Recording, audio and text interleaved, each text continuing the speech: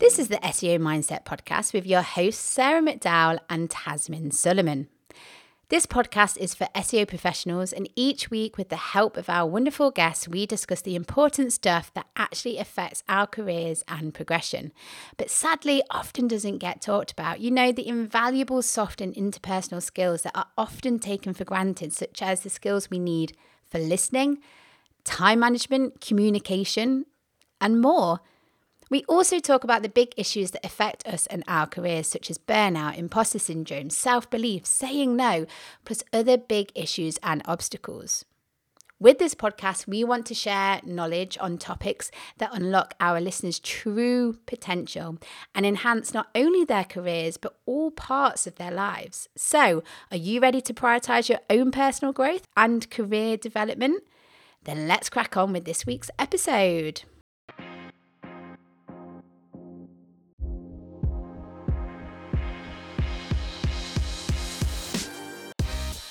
Hello everyone, and thank you for joining us for another episode of the SEO Mindset podcast. This is Tasmin, and today we are joined by Leyla Okhai to talk about a huge topic, one of confidence. Now, I first heard Leyla speak at the Women in Tech Festival, where she spoke so eloquently and passionately about this topic. And I remember messaging her straight away. I didn't even leave my seat. I messaged her straight away and said, please come and be a guest on our podcast. So I'm really happy it's finally happening. Now, Leyla, I only realised afterwards, she has got so many strings to her. Is that the right word? Strings to her bow? Anyway, you get the gist. There's a lot about her. And I'm going to have to start reading rather than just gushing at the moment. So she is the founder and director of Diverse Minds UK Limited, which aims to create a positively productive workplace for all through training, coaching, and consultancy. And the focus is something that I'm really passionate about as well: well-being, mental health, and by understanding our differences, which is fantastic. She's a trained coach, mentor, speaker, and mediator, and she has over 18 years of experience in this area. She delivers training programs and workshops on these issues in higher education and also in the private sector. She also, this is a long list, Leyla. She's also host of an award-winning podcast called Diverse Minds Podcast, which is a weekly show about mental health and inclusion. And on top of all of that, she is a TEDx speaker, her talk being about the connection between race, culture, and mental health. So before we get into this week's episode, I'm trying to speak as quickly as possible because I want us to have as much time as possible. A quick reminder to our listeners on how they can support the podcast. If you've been enjoying listening to Sarah and myself and you're finding the content useful and would like to support us, and head over to our Buy Me a Coffee page. The link will be in the show notes, and there you can give us a one-off donation to support the work that we do. And again, if you want more content, then we also have a newsletter that you can sign up to. Again, the link is in the show notes. So, Leyla, I try to talk as quickly as possible. Welcome. Thank you so much for having me, Tasmin. Oh, I'm really, really excited. Now, this topic, confidence, I mean, it's huge. We're not going to be able to cover it in 30 minutes, but I'm keen to tackle as much of it as we can, because when we talk about our hurdles and our barriers, often we use this umbrella term of confidence. You know, don't have the confidence to do it.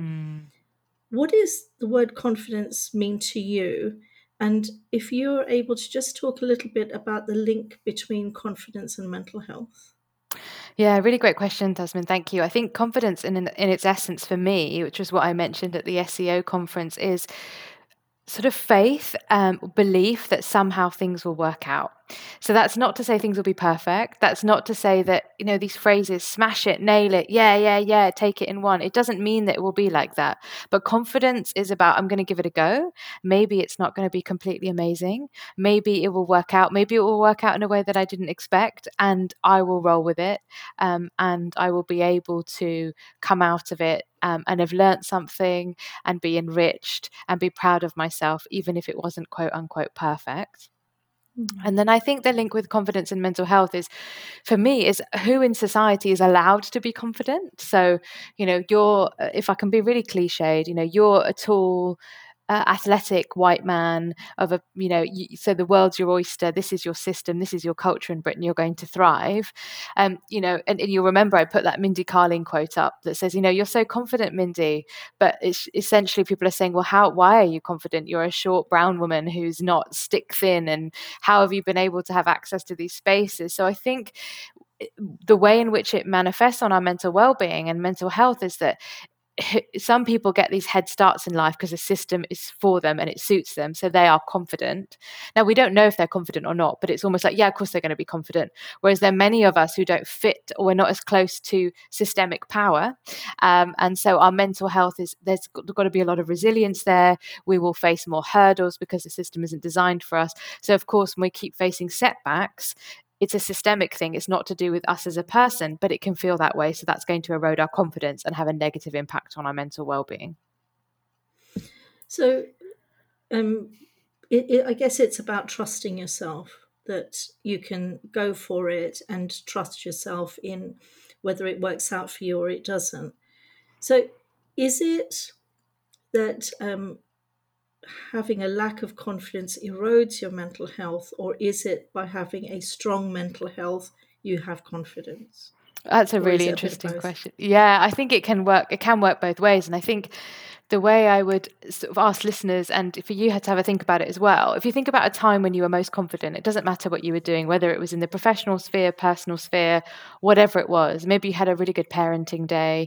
If you're not a parent, maybe you organized a brilliant party. If you're thinking about personal sphere. And when we feel really confident, like, yes, I've managed these setbacks, I'm getting things together. Okay, my child had a tantrum in the supermarket, but I dealt with it. We feel quite solid and positive in ourselves, even if it didn't go to plan.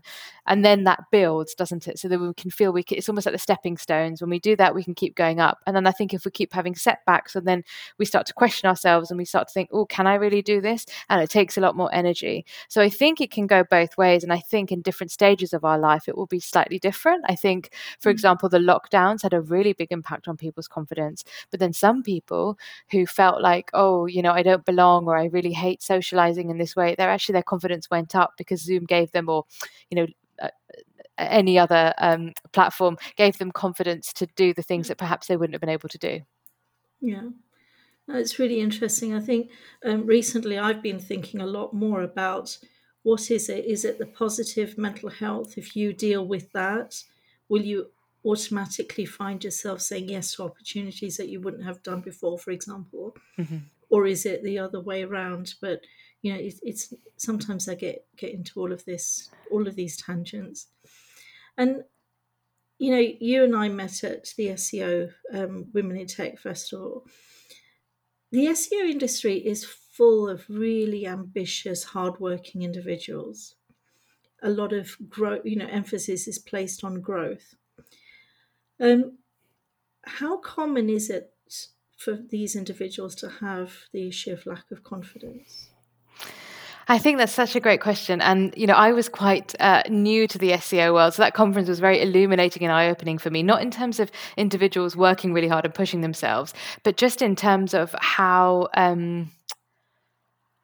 I guess how diverse in terms of SEO backgrounds, what the work that people were doing, and the types of individuals that were there, and the global approaches. And I think in any industry that's very fast paced and that's based on growth, and of course with SEO, you're looking at growth so that can lead to higher profits in most cases. there is a difference, isn't there, between confidence and arrogance as well. So arrogance is I'm going to go in there and tell them this and do that. It doesn't necessarily mean that people have the knowledge or that people really believe in it. It can be swagger, it can be a front, it can be a mask. So I think it depends on the individual. I think it also depends on the kind of culture, the country culture that people are from, the individual culture that people have grown up in, and how they've created and the culture they live in that moment, in that day, in that particular period. So again, we know from many global majority cultures, you wait for an elder to say well done. You don't put yourself forward. So that will resonate, I think, with many. And of course, when I say global majority, that's parts of the world where it's not led by white dominant norms. So it's a huge swathes and huge culture. So I am generalizing. I think with white dominant norms, and I think with white dominant cultures, what you're looking at is particularly in North America, is you're looking at people pushing themselves forward, and that's seen to be confidence, that's seen to be leadership skills. So often we feel like we have to mold into this to come across as confident, and that people that are quiet and reflective or do things in a different way or like collaboration are not seen as confident. So I think it's a mixture of the culture, the perception, and of course we can all have a crisis, if you like, of confidence, or have times where, as I mentioned, our confidence will go down. That doesn't mean it's not there and we can't find it. And I think it's also interesting how we might perceive ourselves in terms of confidence and how other people might perceive us. Yeah, and it is that some people use it as a mask. Some those power poses and fist pumping and all of that, and some people rely on it to boost that energy. It I think sometimes we also generalize between the genders, and being somebody who grew up very shy, most people don't believe that I was ever shy, but I definitely was, and I think I probably still am. But with age and experience, you find a way through, don't you? But when I was talking to people at Brighton recently, lots of the young men were saying, we struggle, Mhm. we struggle with confidence. So it's not just the women. Um, Again, going back to the SEO industry, there seems to be a big bias on skills-based learning as opposed to personal development. Mm. What are your thoughts on that? Yeah, so again, that's very interesting for me. And I can see that, having been to the conference, having seen some of the ways in which I'm guessing the variety of organizations that were represented there might push their staff to, what's your skill? What's your data analytics? What's this? And just get the job done.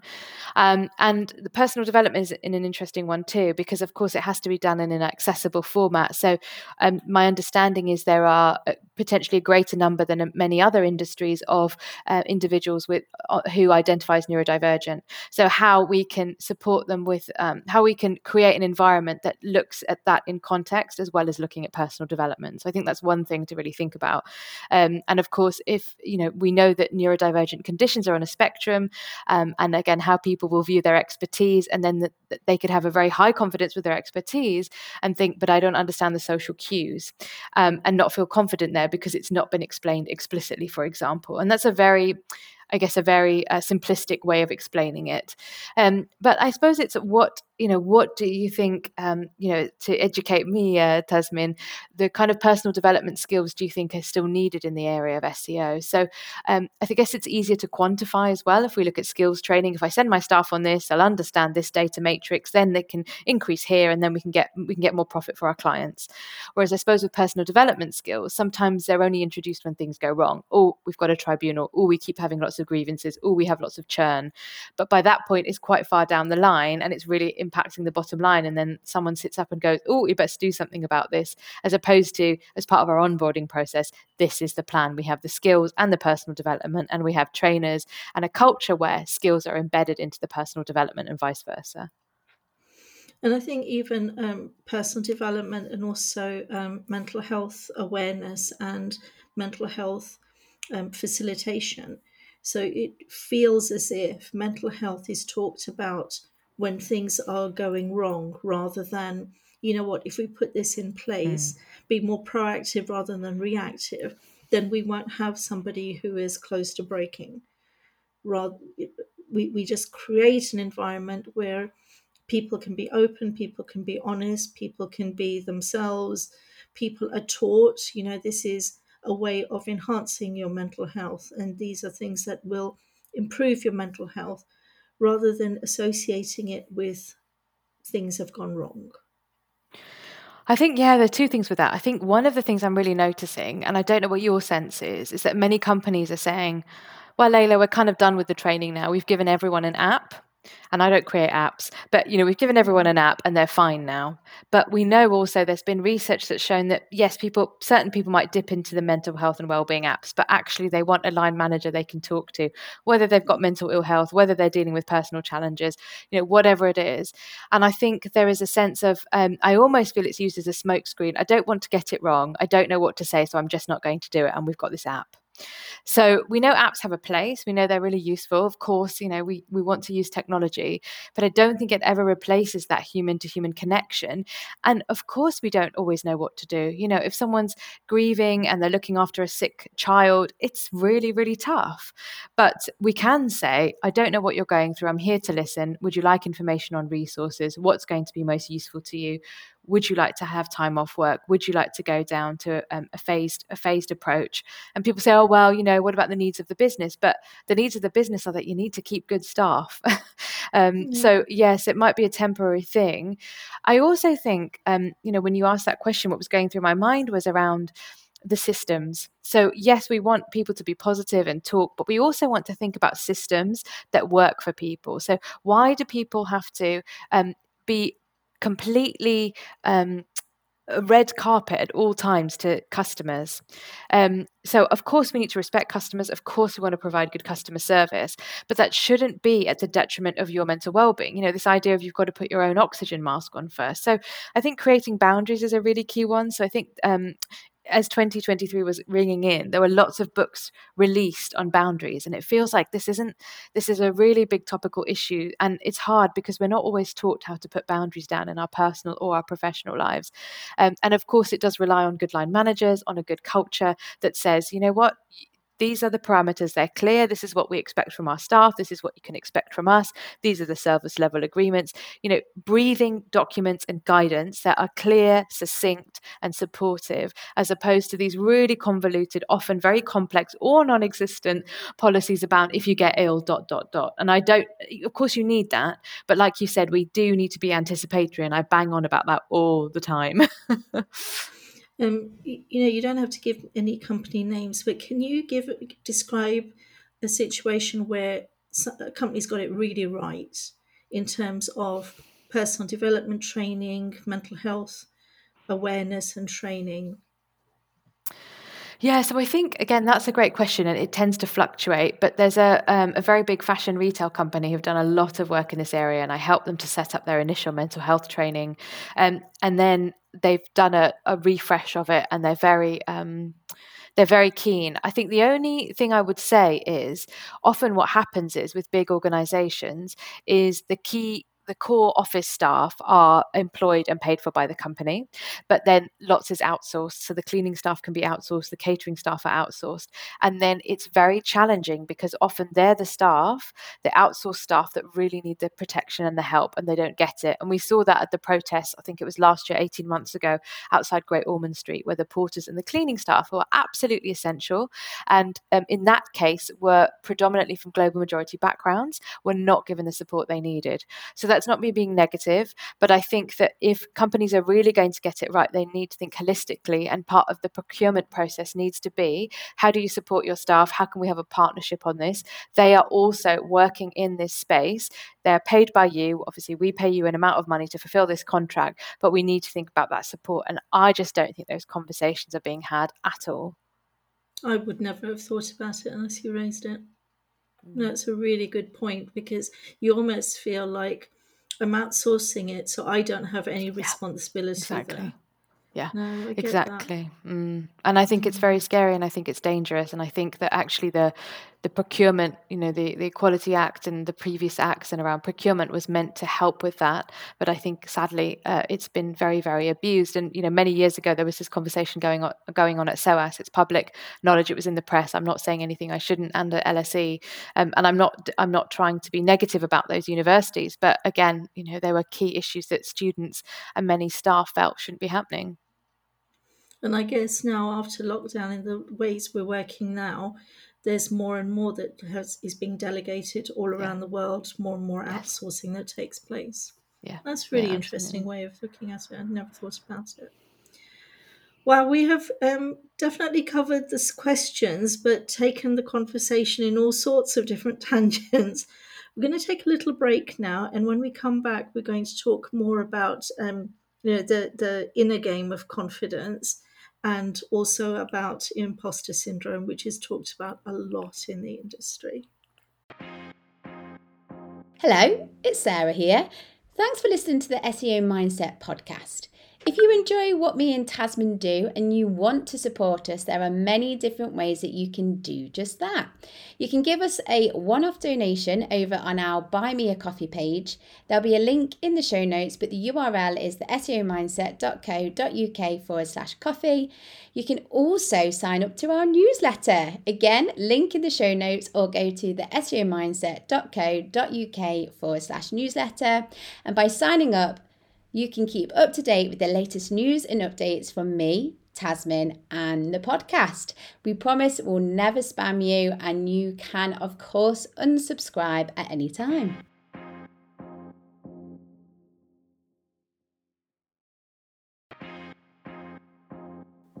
This season is sponsored by Bright Local, the all-in-one local SEO platform that helps businesses and agencies drive traffic and leads from local search. For those new to local SEO, or even if you're a seasoned pro, Bright Local also offers a wealth of free interactive courses via its academy. Learn from industry experts such as Claire Carlisle, Greg Gifford, Nikki Mosier, on topics spanning local link building, keyword research, Google business profile optimization, and many more. Boost your confidence, master the field, and become a certified professional. SEO Mindset podcast listeners can take advantage of an exclusive offer. Sign up for a free 14-day Bright Local trial at the seomindset.co.uk/Bright Local and receive $75 in citation builder credits when you go on to take up a subscription at the end of your trial. T's and C's and further information again at the seomindset.co.uk/Bright Local, or follow the link in the show notes.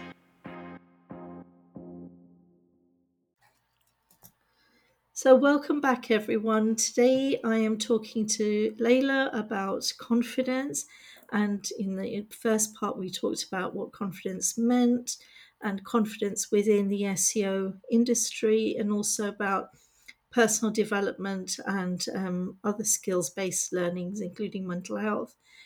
So Leyla, the next question I want to ask you is, you did a talk at Women in Tech Fest on confidence. And there were lots of slides. There were background slides. There was, talk about how it impacts different communities. And then from memory, there was one slide that talked about the inner work, the self-belief, the inner chatter. And I remember at the time thinking, that's a huge topic just on one slide.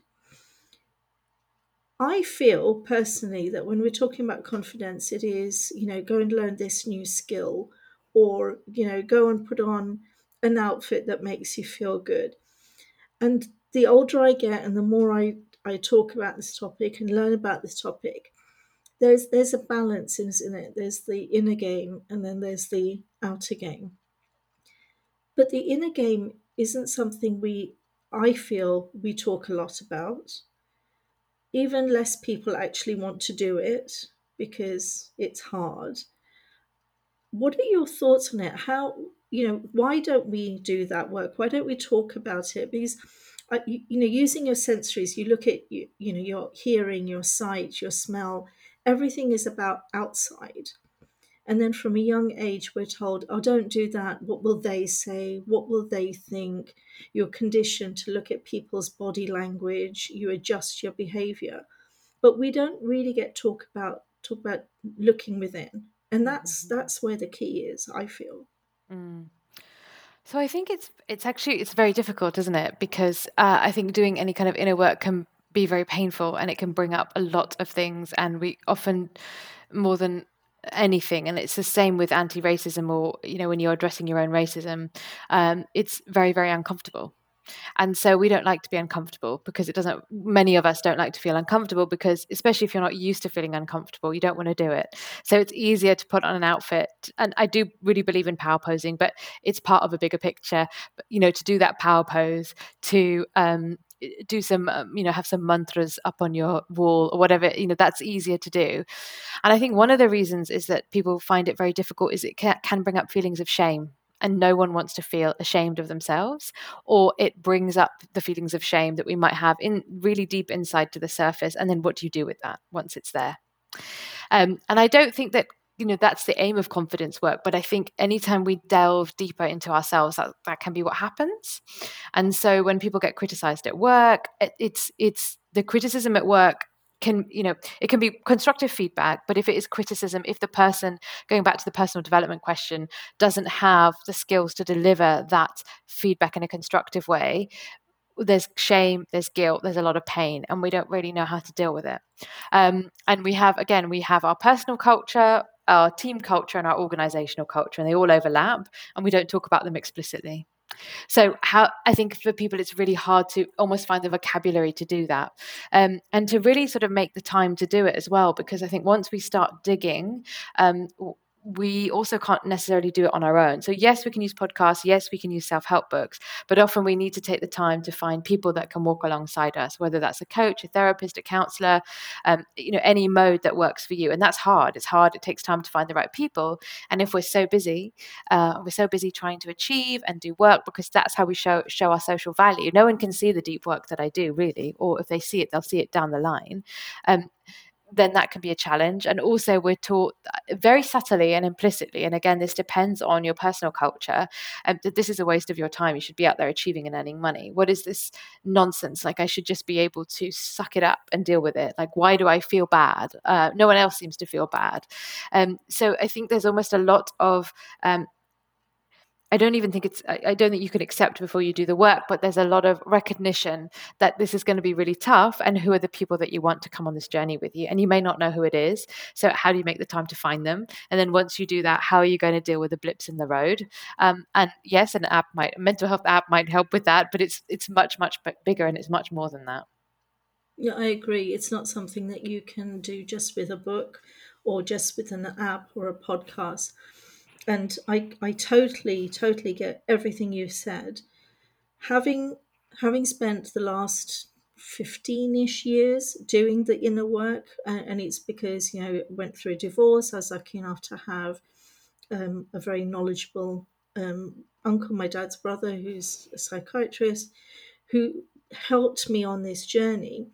Yes, it was painful, but now I can say that it's almost like I live every day with like a sports commentator with me, Yeah, but not telling me what I've done, but walking me through everything.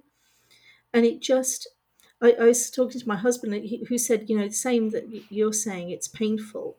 I said, yes, but once you get used to it, it's so empowering. But you've got to do the work, and I feel that by just pushing it under the carpet, ignoring it, there is so much potential in everyone that isn't unlocked because of that resistance to do that inner work. And we were also talking about, weren't we, Tasmin, before we started recording, just how negative thoughts can make you physically sick. We know this. There's research on it. Yeah. Dr. Gabor Mate, Dr. Bessel van der Kolk talks about, how trauma can really create a lot of physical illness in the body. And I'm not saying it's easy to deal with. I'm not blaming anyone for having physical illness, but we know that the impacts are the negative impacts are so great. And conversely, of course, if we start doing it, it's initially very, very painful, but the payoff is huge in terms of mental and physical outcomes. So I've been following Dr. Joe Dispenza a lot recently, and his one saying of you've got to think higher than you feel. So when I wake up in the morning, it is, and working on your own in your own business, which is very young. There are days when I wake up and thinking, how am I going to solve this problem? But it is, I have to force myself, literally force myself to say, right, I need to think higher than I'm actually feeling right now. Because if I do, I will feel better. If I feel better, I will do better and I will act differently.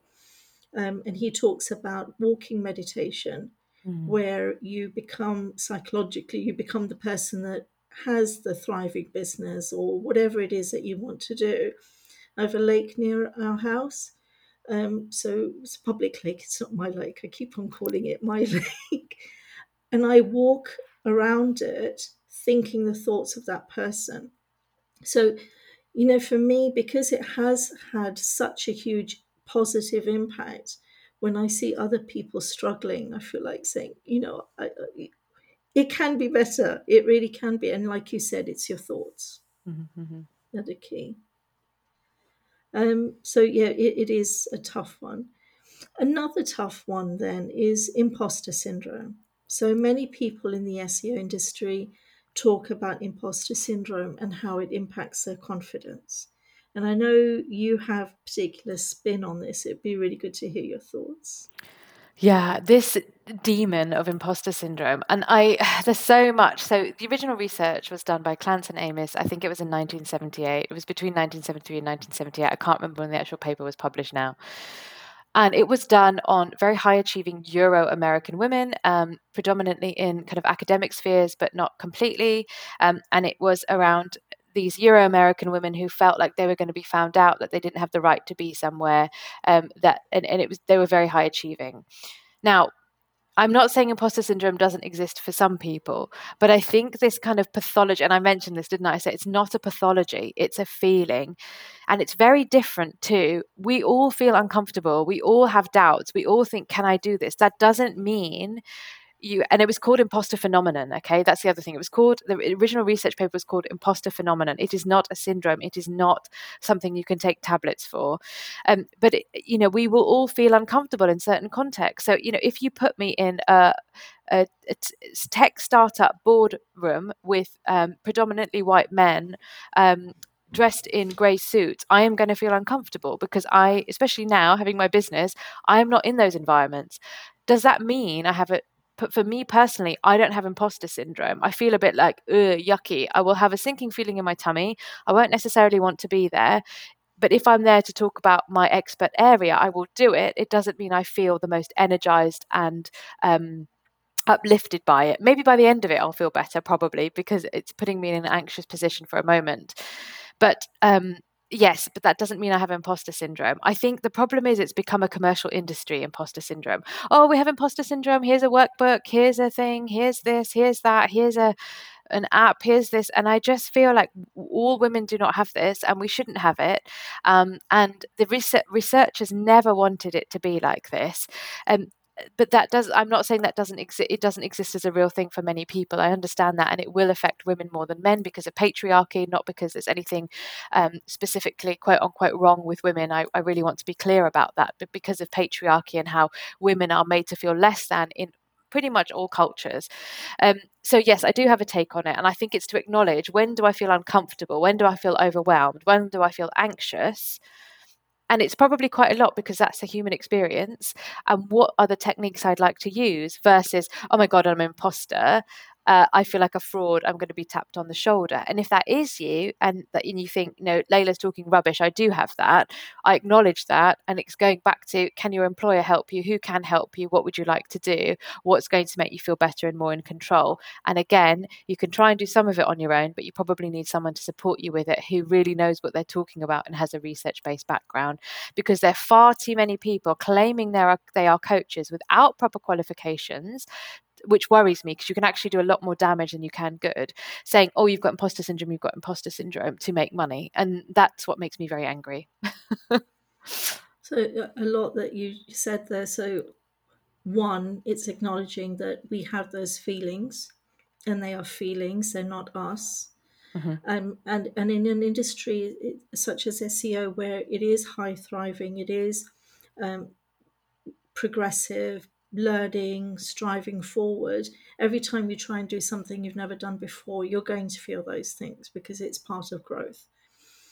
And also, there is a power in the words that we use. So, saying I have imposter syndrome, when it possibly could be the natural feeling of anxiety and overwhelm that you will get in certain situations, makes it very powerful and makes yourself a lot weaker. You end up feeling that you're weaker. So our choice of words is critical in many situations. And I just And think it's this. Sorry, Tasmin. no, carry on. It's just this sense that we should all have. There really is a thing about we should all have it, and I talked about it at the conference, and I don't know if you've read the HBR paper, the Harvard Business Review paper, with two global majority, Rishika Tulshan and Jodie Ann Burry, and they talk about, again, it was done in the States, but it was global majority women of color. They said was the terminology they use, that we don't actually experience that, and that's why I call it frustration syndrome. It's like I know I can do the job. Why am I not given the opportunity? So it's going to be different for different people. It's going to depend on how close you are to systemic advantage, or how much advantage you have or disadvantage you have. That's all going to impact it. Impact the sensations and feelings that we have. Who has the right to be in which spaces? Who normally gets seen? Are people seen more than they want to be seen? Because of course that can create this sensation of imposter phenomenon. But yeah, I just think there's too much prescribing of this fake syndrome. Because it serves a commercial purpose. Yeah, in my eyes, I've just seen way too much of it. That's a really interesting way of looking at it. You know what? I knew the time would go fast today, and indeed it has gone fast. So sadly, we have run out of time. But thank you so much for your insights. But before we say goodbye, a couple of last-minute questions. If you were to leave our listeners with one piece of advice or information, what would that be? So I often talk about this, don't I? Which is, you have done amazing things, you are doing amazing things, and you will go on to do even more amazing things. So please make a list of them and remember them. So that could be replastering your home, that could be, changing the light bulb in your car headlights. Those are amazing things because they may not be in our daily skill sets, especially for an SEO professional. For some of you, it might be. Make a note of everything and look at that list and remember, you've done it before, you can do it again. It may not, there will be hurdles, but have trust that the process might flex, it might change, but it will work out in the end somehow. And make sure that you have the right people around you for that support, because we can't do everything on our own. We're actually not designed to do everything on our own. No, that's I certainly can't change a light in a what was it you say in the car? And your headlights, yeah, your car headlight. I can't do that. Or I have never done that. Doesn't mean I will never do that. Yes, and if exactly. I'm presented with the opportunity, I will give it my all. And lastly, not lastly, I'll have one more question after this. We've started to ask our guests if they were to give a shout out to someone in the SEO industry, who would it be? So for you, who would it be? So from my limited knowledge of the SEO industry, it would be my fellow speakers at the conference, but in particular, the organizer of the conference, who is Arij Abu Ali, who is a phenomenal woman and person. And, when she stood up there and she said, I'm giving 10% of the recording profits to the Syria, Turkey earthquake. I mean, that for me was just massive leadership. Yeah. Well, I don't think you'll find many people disagreeing with that choice. Lastly, then, this is the last question, I'll let you go. If anyone wants to get in touch with you, what's the best way to do it? Of course, we'll put all of the links in the show notes. Yeah, thank you, Tasmin. So it's diverseminds.co.uk is my website. It's at Diverse Minds UK on Facebook and Twitter, and it's at Diverse Minds Podcast on Instagram. And you can find me using my name, Leyla, Turkish spelling, Okhai, at LinkedIn. So really love to connect with people, hear from you, and let's get in touch. That's wonderful. Thank you so much. And I want to say thank you to our listeners for tuning into another episode of the SEO Mindset podcast. As I said at the beginning of the podcast, if you'd like to support us, then head over to our Buy Me a Coffee page. The link is in the show notes, where you can give us a one-off donation. And also, if you enjoyed the content and you'd like to sign up to the newsletter, there is also a link to the show notes. And Leyla, thank you very much. Thank you so much for having me. Take care, everyone. Take care, everyone. Bye for now. Bye.